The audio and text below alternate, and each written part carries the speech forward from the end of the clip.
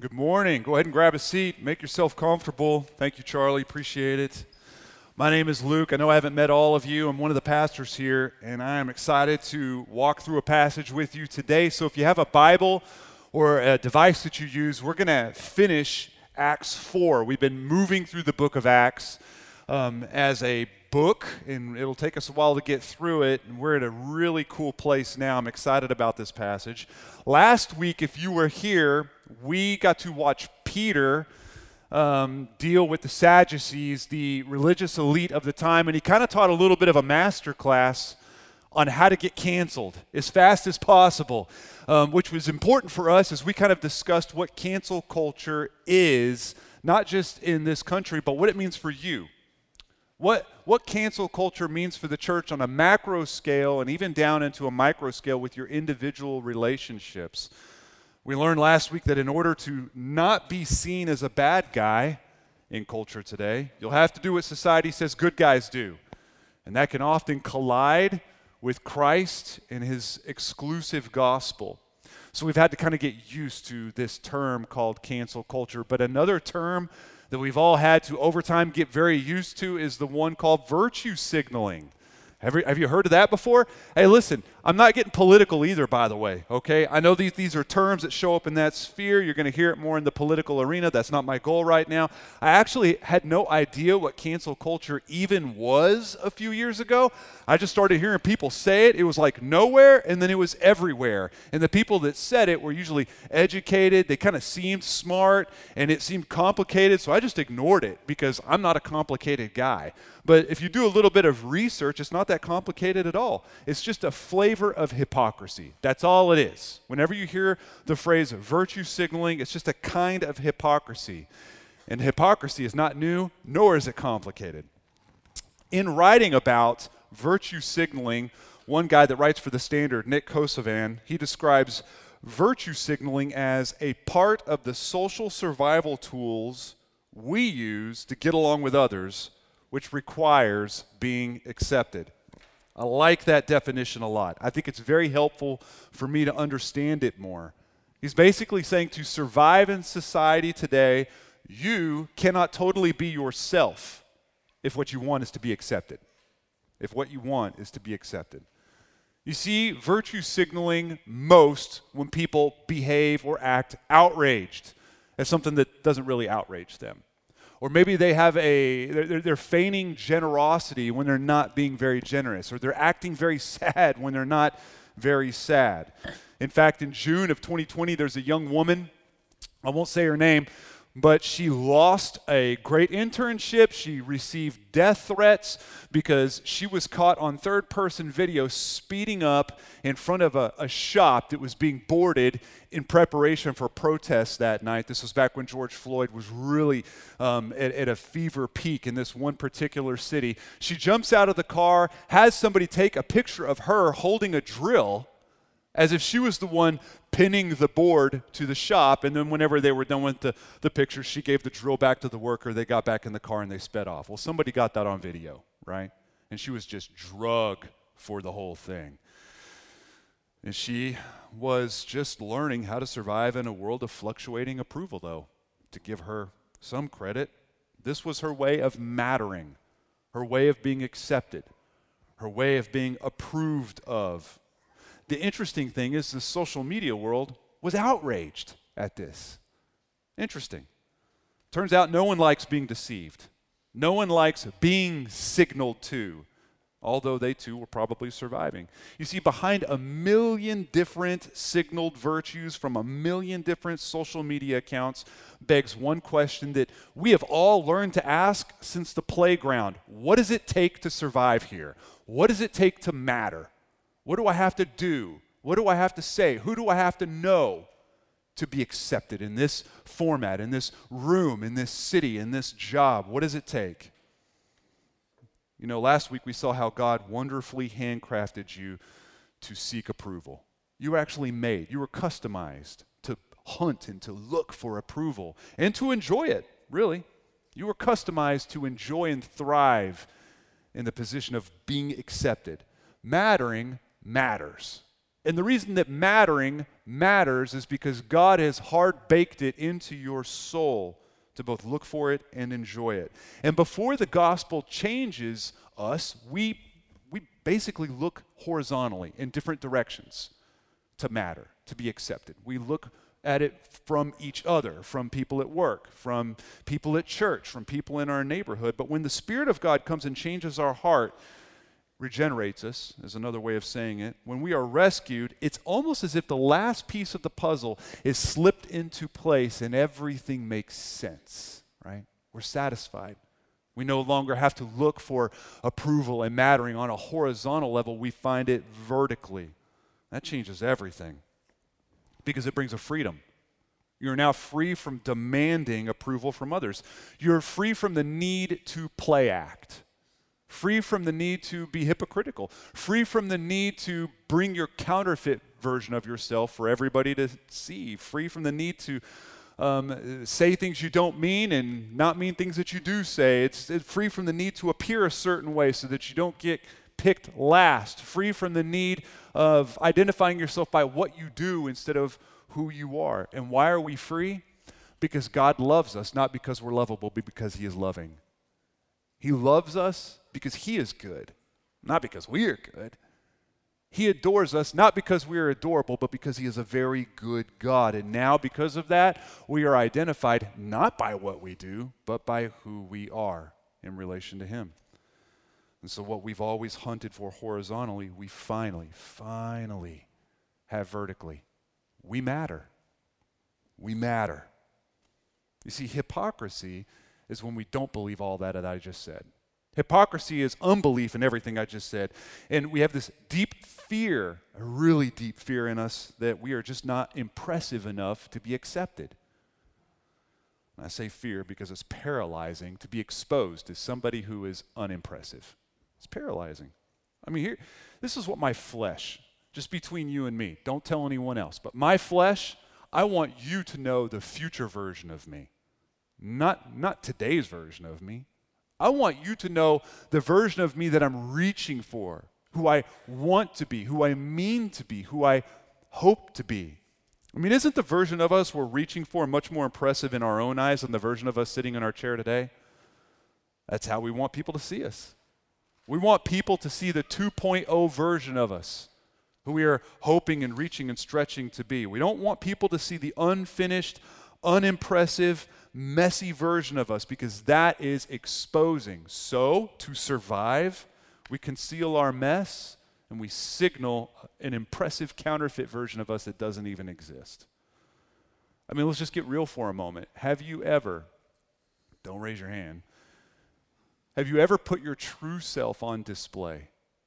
I mean, really, we're just deeply authentic in a moment and then thought to yourself, I think I might have overshared. Have you ever felt the regret of giving all of yourself to somebody, telling them who you really are? Have you ever done that? How did that feel? Were you burned? Did they reject you for that? I'm going to go ahead and bet that everybody in this room has been burned. Every single last one of us has had this moment where we have given all of ourselves to somebody else just to be rejected. And I will also bet that all of us, if that has happened, it happens less and less and less because we've learned how to survive. We start giving less and less and less of ourselves out to other people. Listen, the majority of our relationships are measured, right? Measured, meaning that we don't give all of ourselves to everybody. You share your life in different degrees and in different depths with some people than you do others. That's just totally normal, right? You can be authentic but measured in your authenticity, which means I won't lie to you, but I probably won't tell you everything I tell my wife. I won't lie to you, but I might not tell you everything I tell the other men in my DNA group. That's normal. Transparency comes by trust. Hypocrisy is not a failure to be transparent. Hypocrisy is a failure to be honest, where even the little bit that we do share has no dirt on it and we pump up the hype. This is why authentic community or communal authenticity, that is why that's our second value. Our first one is just to be a gospel-fascinated people, but our second one is when we are in community to be authentic. Community alone is just kind of a low bar. Just because we cram a bunch of people in a living room and call it community doesn't really mean that we can check a box worth checking. Not if we don't know each other well. Not if we can't travel with each other well, understand each other well. So it's communal authenticity. So this is the big question I want us to ask ourselves today. What do you want people to think about you? If you could really define that, if you could build your avatar on how you want the world to see you, what would it look like? What would be different from how you are today? What does 2.0 version of you look like today? This passage is going to be helpful. This passage today is weird, though, forewarning, okay? Very weird, very controversial for sure, and I love it because there is so much to learn in a passage like this. We have a couple in the church, this brand new church, that wanted to survive in a socially flexible community, and God is a little less than ecstatic about it, right? So he drops them dead, no joke. So let's go into 4 verse 32. This is going to be the word of God for us today. We're going to see Christ compelling and clear today. And it says this, "Now the full number of those who believed were of one heart and soul, and no one said that any of the things that belonged to him was his own, but they had everything in common. And with great power, the apostles were giving their testimony to the resurrection of the Lord Jesus, and great grace was upon them all. There was not a needy person among them. For as many as were owners of lands or houses sold them and brought the proceeds of what was sold and laid it at the apostles' feet. And it was distributed to each as any had need. Thus Joseph, who was also called by the apostles Barnabas, which means son of encouragement, a Levite, a native of Cyprus, sold a field that belonged to him and brought the money and laid it at the apostles' feet." Okay, let's pause for a moment. And I just want to repeat something I said a couple weeks ago, maybe 3 as well. This is, for us, just like in chapter 2, for the 21st century church, this has become some sort of a gold standard where I often hear people say, if we could just get back to this church, this is apparently a pure version of the church. If we could get back to this church, then things will be well. This is the healthy church. And listen, it's true. This church was crushing it for about 6 minutes, right? That's how long that they were impressive. And then they got real messy and awkward and sloppy and weird at the same time, just like today, right? They are far from perfect, but we would be right in saying that it was real. It was very real, just like today is, right? But we do have an image of a gospel-gripped people that are gripping the stuff of this world far less. We do have a very good depiction of that. And let me just say right now, that is a primary sign of spiritual formation, maturity, a disciple growing into a deeper discipleship. We see spiritual formation here. There is a correlation between how much of the gospel grips us and how much stuff we grip. There's definitely a line that connects the two. And I will say this, like I said in chapter 2, what we are not seeing is Christian communism here. They had a freedom to sell however much of their personal property that they wanted. They were not being provoked by authorities in the government. They weren't even being provoked by the church to put all of their stuff in one pile, sell it, and make everybody even Steven. That is not what we're seeing here. They owned personal property, but they did not consider it private property, right? Meaning that their life was not firewalled from each other, nor was their stuff. Their money. They now shared this sense of responsibility to one another that would even extend to their stuff. That's when you know it gets real, right there. And the gospel doesn't just reposition how they see their stuff. The gospel's actually also repositioning how they see need. Those who were in need changes. Need used to be someone else's deal. Do they need something? That sounds like a them problem, right? But now their need is a us problem. They're owning other people's dilemmas. That's new. That's new. Poverty is now this communal responsibility, not an individual one. We see it in verse 34. There was not a needy person among them. So they're not looking for the government to come by and scoop up those on the margins, those who are impoverished, and take care of them, because the church itself was owning the dilemmas around them. I find that fascinating, and not just me. If you read some of the ancient historians, that got the attention of empires, of Caesars, of rulers and kings.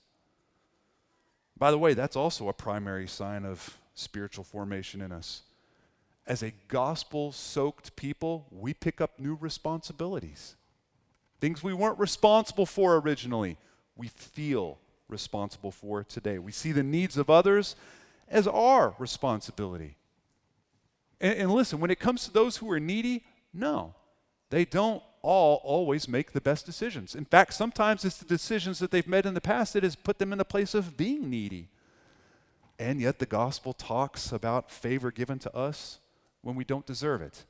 That's what grace is. Grace is favor to those who are undeserving. As gospel recipients, people who have received the good news of God, that is God's favor to us, despite our attempts to run away from it and despite our best attempts to earn it. God's grace to us, and no, we didn't deserve it. We might not even supply the needy with what they want or what they demand. That can get messy. But one thing is for sure, their dilemma is our dilemma. We know that. You see, the gospel is one of those stories, and we talk about this a lot because, again, we're a gospel-fascinated people, but you could tell it for 50 lifetimes, and you would never stretch or even find the edges or the depth or the height or the full scope of the beauty of the gospel. I've tried for over 20 years to find and plumb the deep reaches of the gospel, and I'll never get there. The folds and the texture and the beauty and the colors and the meaning of the gospel. But one of the things that we see, if we were to come from one flank, is Jesus took responsibility for my poverty, for your poverty, for our lack, for our mess, for our dilemma, and he made ours his own. And so we just walk in the same shape. We're a gospel-formed people, handling those who are needy and impoverished, who may have made their own messes, in a way that we were handled. See, it changes everything. Listen, I know we get uncomfortable with sermons like this because it looks like the pastor's coming after your money. I'm not. I'm coming after your stuff a little bit. Sometimes our heart and our stuff is connected together. And these aren't my words, these are Jesus' words. He says in Matthew 6, "For where your treasure is, your heart is also." By the way, whenever we read that passage, "For wherever your heart is, there your treasure will be," typically what we'll find Christians doing is they'll read a passage like that and they'll say, okay, I got to set about working really hard to drive a wedge between my treasure and my heart. That is not what Jesus is saying right here, right? The goal is not to separate our heart from our treasure, but to treasure what is not of this world. The people of God are not a people without a treasure. It's just that our treasure is Jesus. Our treasure is Jesus. So yes, where our treasure is in Christ, there our heart will be also. Right? It's redefining treasure. And here's the thing, though, and this is why this is important. You are free to make gobs of money. Just gobs of it. You're free. And you're free to give it away as much as you want as well. It is not sinful to be wealthy or to have nice things. You are free to make as much money as you can to the glory of God, and you are free to give as much money as you want to the glory of God. If you are wealthy and you enjoy your wealth and you cannot do that to the glory of God, it's obviously a sin. But listen, you have the freedom to fill your account and drain your account to the glory of God.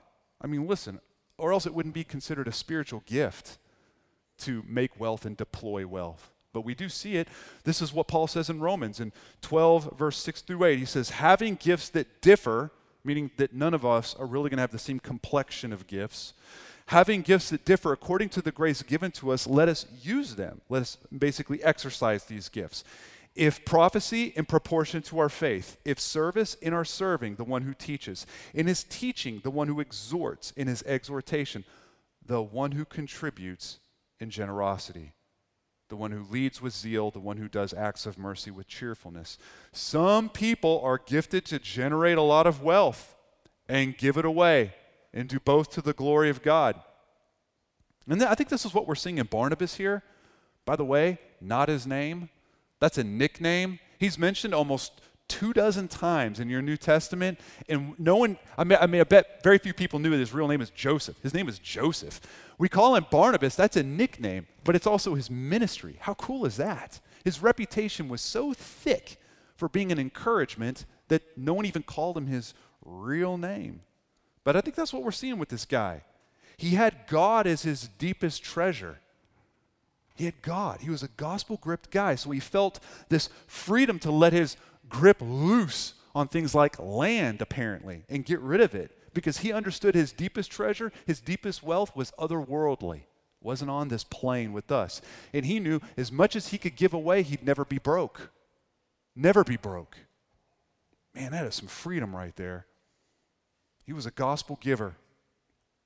Paul tells the Corinthian church in one of the letters he wrote to them in 2 Corinthians 8, "For you know the grace of our Lord Jesus Christ, that though he was rich, yet for your sake he became poor, so that you, by his poverty, might become rich." Barnabas is just walking the same trail as Christ did whenever he tackled the cross for us. Jesus, who himself experienced the wealth of the community of God, steps out of the comfort of that and impoverishes himself by becoming man, even a slave, even a servant, even a baby, even the cross, to make us wealthy. Barnabas sees that and says, yeah, makes sense. Makes sense that I would handle my stuff the same way. You see, we don't need shame to reorient how we interact with our finances, how we give. We don't need shame to do that. We have the gospel. We're already rich. We're already wealthy. And I'm not saying this so that you give a bunch to the church. I'm saying this so that you see the gospel more clearly. Listen, my biggest fear is not that Legacy is going to be under budget. That's not what I'm doing right now. God will figure that out, right? I'll tell you what, though. I don't want us to be atrophied in growth and joy. I want you to see the gospel clearly so that you will grow, so that you will have joy. This is important because I think some of us are super stuck here. And you might be uncomfortable. Listen, I'm totally comfortable up here talking about money. But if you're uncomfortable with me talking about money, you might be stuck here. Right? And I bet Barnabas was not stuck. But he was not uncomfortable when people would talk about something like stuff. I think some of us are stuck and we call it financial or fiscal responsibility, right? I don't give into the kingdom or the local church or missions. I don't give into the things of God. I don't give to the needy. I don't supply those who really need a hand up. I don't do that because I don't have enough. Friend, listen, if you catch yourself saying that, you're also calling God a liar. He's made us stewards and managers. That's his stuff. It's not even our stuff. For us to say we don't have enough to be obedient is to say that he is not a good owner and he has not given us what we need to be good managers. But he has. But he has. And listen, I'll be the first to admit that caring for the needy among us can be messy. It can invite controversy. People will get their feelings hurt. There'll be a lot of disagreements. But so what? I'd rather us do it in a messy way than not doing it at all. And I think that's just what we're called to do. Listen, none of this is planned. We did not plan any of this. It just so happens that we have an opportunity to be gospel givers this week. I'm going to pray here in a little bit. This, just again, to reiterate, this sermon was slotted to be given today months ago, right? But we have people in need with us now, right?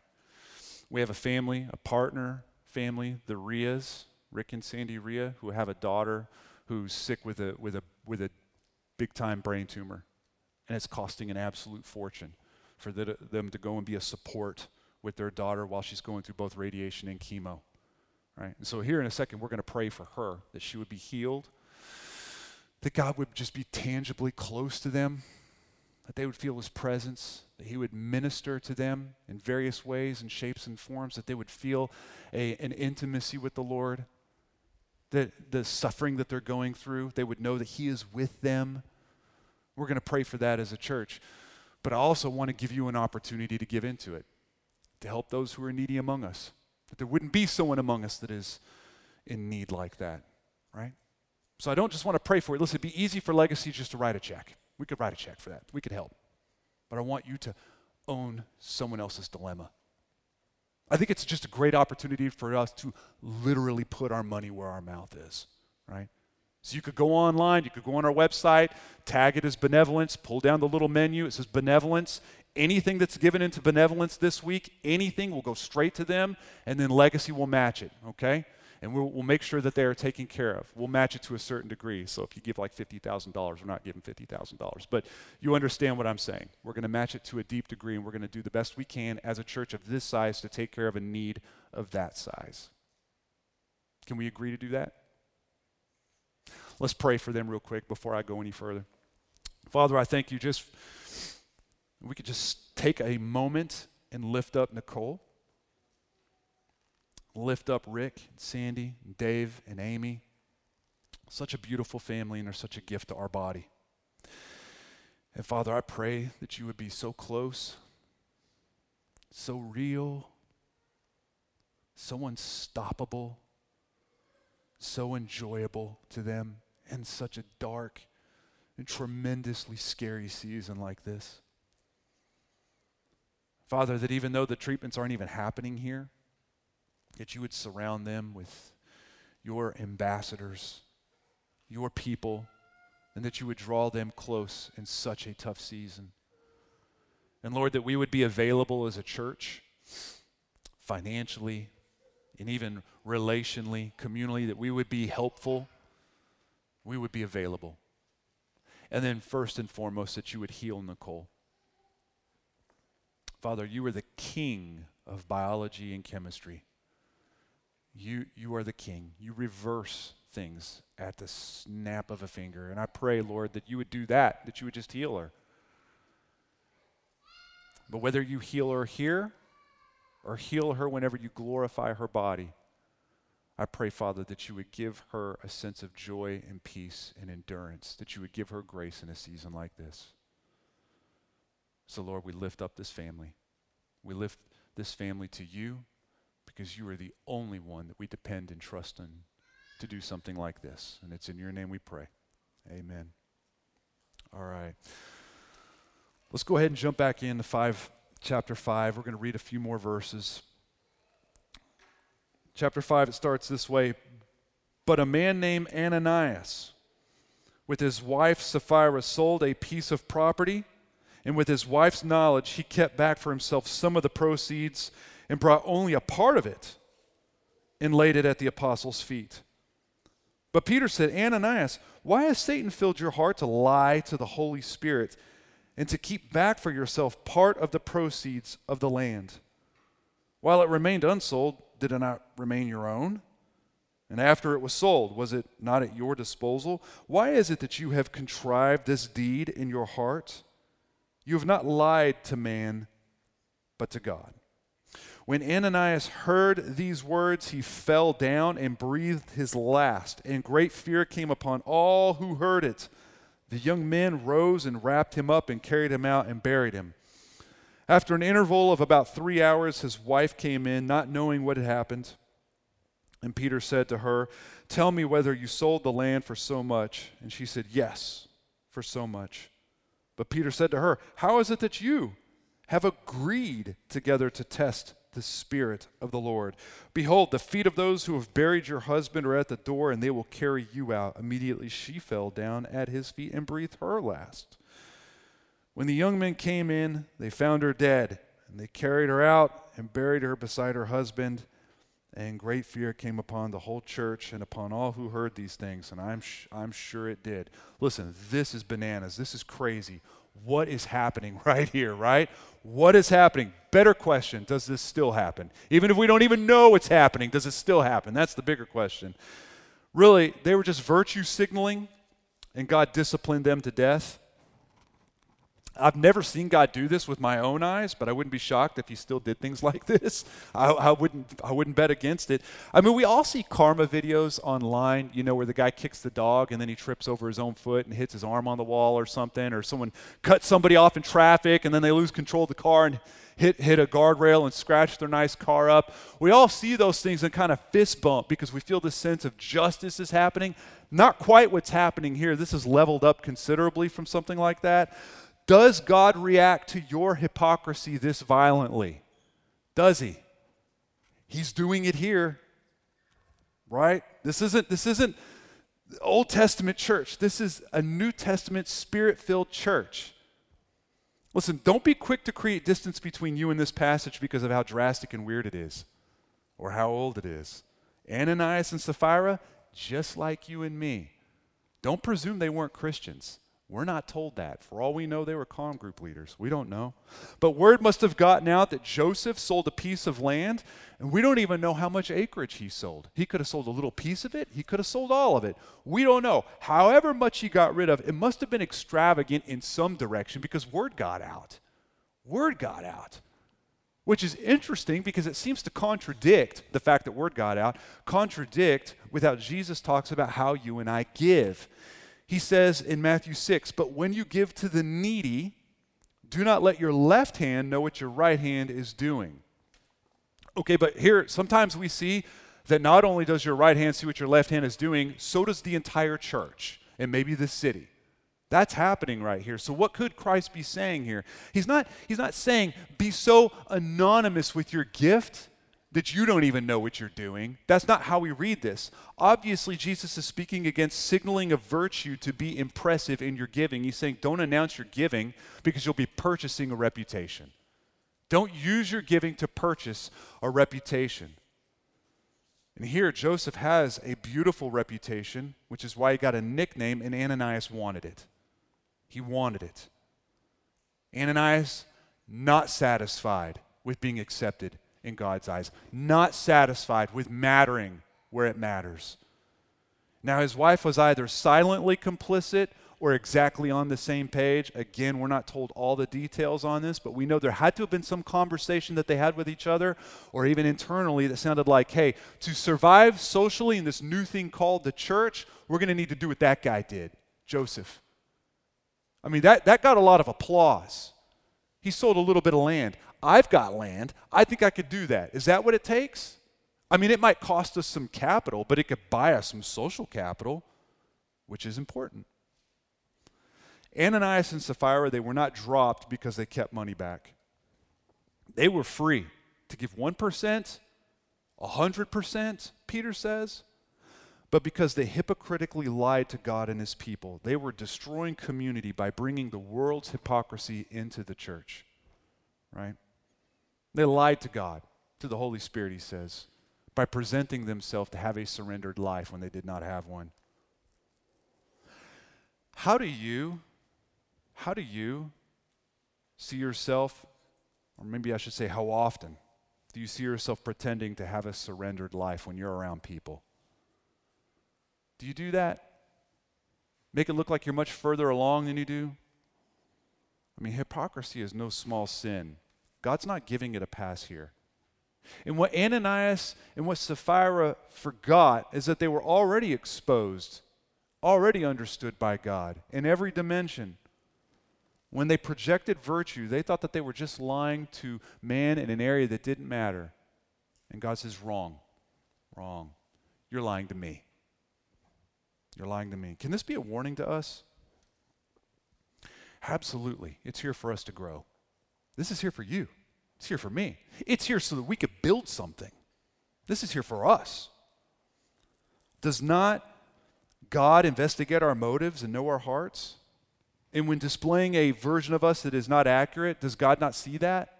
Of course he does. It says in Hebrews 4, and no creature is hidden from his sight, but all are naked and exposed to the eyes of him whom we must give an account. And this same God, this same Spirit discerns our thoughts and discerns our intentions, even the subtle ones that we have a hard time discerning ourselves. And I know it's easy to think in your own heart as you read the passage. It's the same thing that I think in my heart when I read this passage. Okay, maybe I can signal some virtue from time to time. Maybe I could be hypocritical, but I've not this far gone that in a moment like this I would lie to the church. Maybe not. But Ananias sure didn't get there overnight. Guarantee you that. It started as a small seed. We learn to do this because we're surviving. We practice this, presenting a version of ourselves that we don't even like. Now, I remember I was thinking about this morning a little bit, just in preparation and prayer. I was thinking about when I was in high school, not loving Jesus. I was around the things of God, but didn't love Jesus. There was a local church not too far from my high school that would just have free lunch for the high school students every Friday. We had an open campus. We could just get in our car and go wherever we wanted. Small town, so you could go pretty much anywhere. And I would go occasionally to this church, get in their big giant gymnasium, and the youth pastor would be there. I mean, it was just an attempt for the youth pastor to get to know everybody. Pretty smart, right? Because me and all my knucklehead friends would go there, and we would get a free lunch. And I remember watching this guy, and I thought he was a nice guy, nice youth pastor. Little goofy, but that's what you pay him for. You want him to be a little goofy, right? Little goofy, but I like the guy. And then news came out. I remember at the end of my senior year hearing through the grapevine and then realizing in the news that it was true. He left town with one of the girls from the youth group, and they found him several states away in a hotel. Police went and got him, and they brought him back. And I remember, it's a small town, I remember the chatter. Can you believe that happened? Can you believe that he did that? It's crazy. I knew that guy. Now listen, I was a moron back then. I didn't know anything, right? I knew wrestling was fake. I knew how to win at Mike Tyson's Punch Out. I knew where to buy Cliff Notes. I knew the basics, right? But I didn't know anything else. Here's what I knew. Nobody knew that guy. They could say that they knew him, but did they? They didn't know him. He was signaling a life he did not live. Here's the thing. He didn't get there overnight. Started small. In seed form. False presenting here. A counterfeit self there. Until eventually, he didn't even recognize himself. I'm not asking if there's an Ananias in us. I'm assuming there's an Ananias in all of us. Wanting a reputation by signaling virtue we do not have. And friends, listen, when reputation is the goal, authentic community cannot be. It can't be. When being adored is the goal, you can never, ever, ever be known. You see, authenticity is risky. Because the closer you let people into your life, the more of your life you give to them, the more you will be wounded whenever they reject you. It's risky. It's expensive. Solomon tells us in Ecclesiastes, and you might remember this from when we went through the book in chapter 4, 2 are better than 1 because they have a good reward for their toil. For if they fall, one will lift up his fellow. Here are some strong words. But woe to him who is alone when he falls and has not another to lift him up. Woe to the person who is unknown. Woe. Woe to the person who is unknown. Woe to the person who is so impressive that nobody even knows who they are. All their faults are hidden. All their dirt is covered. All the hype is pumped up. They're hypocrites. Woe to this person. Listen, I know not everybody here is sold on our missional community model. I'm aware. I know not everybody's in a comm group, nor do they want to be in one. And if they're in one, they might not be that excited to be in a DNA group or tight with other guys or other gals. I get that. You're hesitant in getting involved to that degree. Sure. I totally understand. It's intimidating. You might not find the friendship you're really hoping for. You might not. And it's emotionally expensive. But that's why it's also valuable. That's why it's valuable. As a church, we cannot promise relationships that won't reject your authentically exposed life. I can't promise that. I can't promise that whenever you let people see who you really are and you go a little deeper, I can't promise that they won't reject you. Check that. I'll promise that they will reject you. you will be rejected. I could promise you the opposite. The more you give your life in deep measure to others, the more you expose yourself, you will be wounded. If you put yourself in these positions often, you will have moments where you say, here I am, this is who I am, and they will say, no thanks, I'm out. And that'll sting. That'll sting. Being authentic is expensive to the soul. It takes deep risks, and it does not always win in the short term. Sounds like I'm selling it right now, doesn't it? But here's why I believe in it. In the gospel, we have a portrait of one who was wounded by our hands when he bore his soul to us. And he was pure. And he came and he gave us who he really was. He was authentic. He didn't signal his virtue. He was not a hypocrite. He said what he meant. He meant what he said. He came to us as pure as a person can come. And we wounded him. And he did this gladly to please the Father. It brought glory to God as he operates like this. He tasted the exact same death that Ananias and Sapphira did. Buried. And yet he was pure. And what this does is it brings me a freedom. And that's why I'm bought in to that type of community. Because we have a freedom to not just be a work in progress, but to celebrate the fact that we're a work in progress. We're en route. We're in transit between this place where God found us to the place where he is carrying us to forevermore, this glorified version of us. But I know one thing, if you find me on my best day, I mean my best day. I had a slamming devotional that morning. I'm full of the Holy Spirit. I haven't cussed in my heart. Having a great day. If you find me on that day, I'm still unfinished. I'm still wildly unfinished. The fact is the gospel gives me the freedom to rejoice and celebrate that not only are we unfinished, God is finishing us over time, and one day will finish us forever. Listen, there's no one to impress. There's nothing to prove. Nothing at all. We're free to be under construction. Because the gospel is perfect for people under construction. And the gospel is perfect for unimpressive people. Perfect for us. Friends, we have way too many shallow relationships already built around sound bites and empty words and projections of a false, different version of us. And the reason we do that is because it's really easy, doesn't cost anything, it's not expensive to the soul, it risks nothing. This type of authenticity that we're talking about is something that has to be fought for, or we'll never see it. We'll never see it. Of all the churches we could build to welcome a lonely city, woe to those who have no one to lift them up. Of all the churches we could build for a lonely city, let's just build one where people can be known deeply and know others deeply. I think Knoxville has seen enough pretending. The Deep South has seen enough signaling. You see, when I travel through passages like this, I am firmly confronted. I have to repent. There's opportunities for us to repent in front of a weird passage like that, right? We can assist the grip that we have on our stuff. That's one thing that we can do. The grip the gospel has on us. What does your checkbook reveal about you? What does it tell you?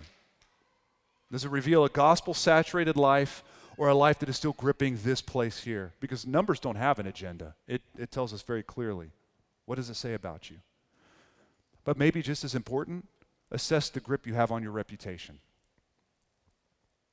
And I know, because I talk to people, I know people. We say the same thing, I don't want to get burned. Well, Luke, I don't want to get burned. I don't want to get burned. Let me tell you, it's worth it. It's worth it. I've been burned, but I also am who I am from the relationships that were expensive. Let me just submit that you keep putting yourself in positions to get burned. Keep putting yourself in places to get rejected. That's where life is. That's where life is. I know it sounds crazy. Find someone trustworthy and cash in. Start cashing in your chips.